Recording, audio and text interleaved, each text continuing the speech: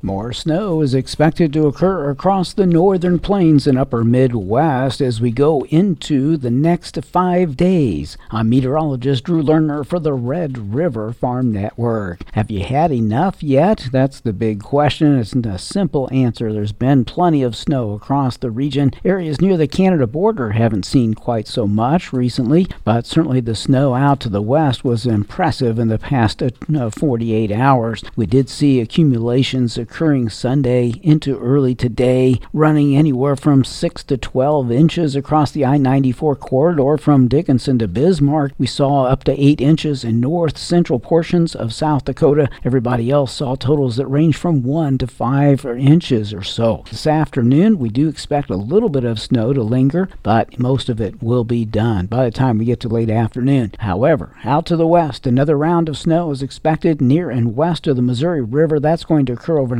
tonight. As we go through the morning tomorrow, the snow advances to the east of the Missouri River Valley, and we'll likely see it overtake the entire listening area. A dusting upwards to 3 or 4 inches of snow will be possible with this event. I think much of it will be light, probably in the 1 to 3 inch range, and there will be some areas that don't get that much. Immediately following this, though, will be another disturbance that will form in the central U.S. plains and should produce additional snow across South Dakota on Wednesday night on into Thursday morning. Now, this storm system promises to intensify into a major winter storm, and it will come out of Kansas and work its way to the Great Lakes region. Now, the storm system center is really too far away to impact the entire region of the northern plains, but we will see it impact South Dakota, southeastern North Dakota, and much of Minnesota. Another 6 to 12 inches of snow will be possible in those areas, and I have to admit there's potential for greater amounts, especially in southern Minnesota. Most of this will be occurring as we go through the day Thursday into Friday morning.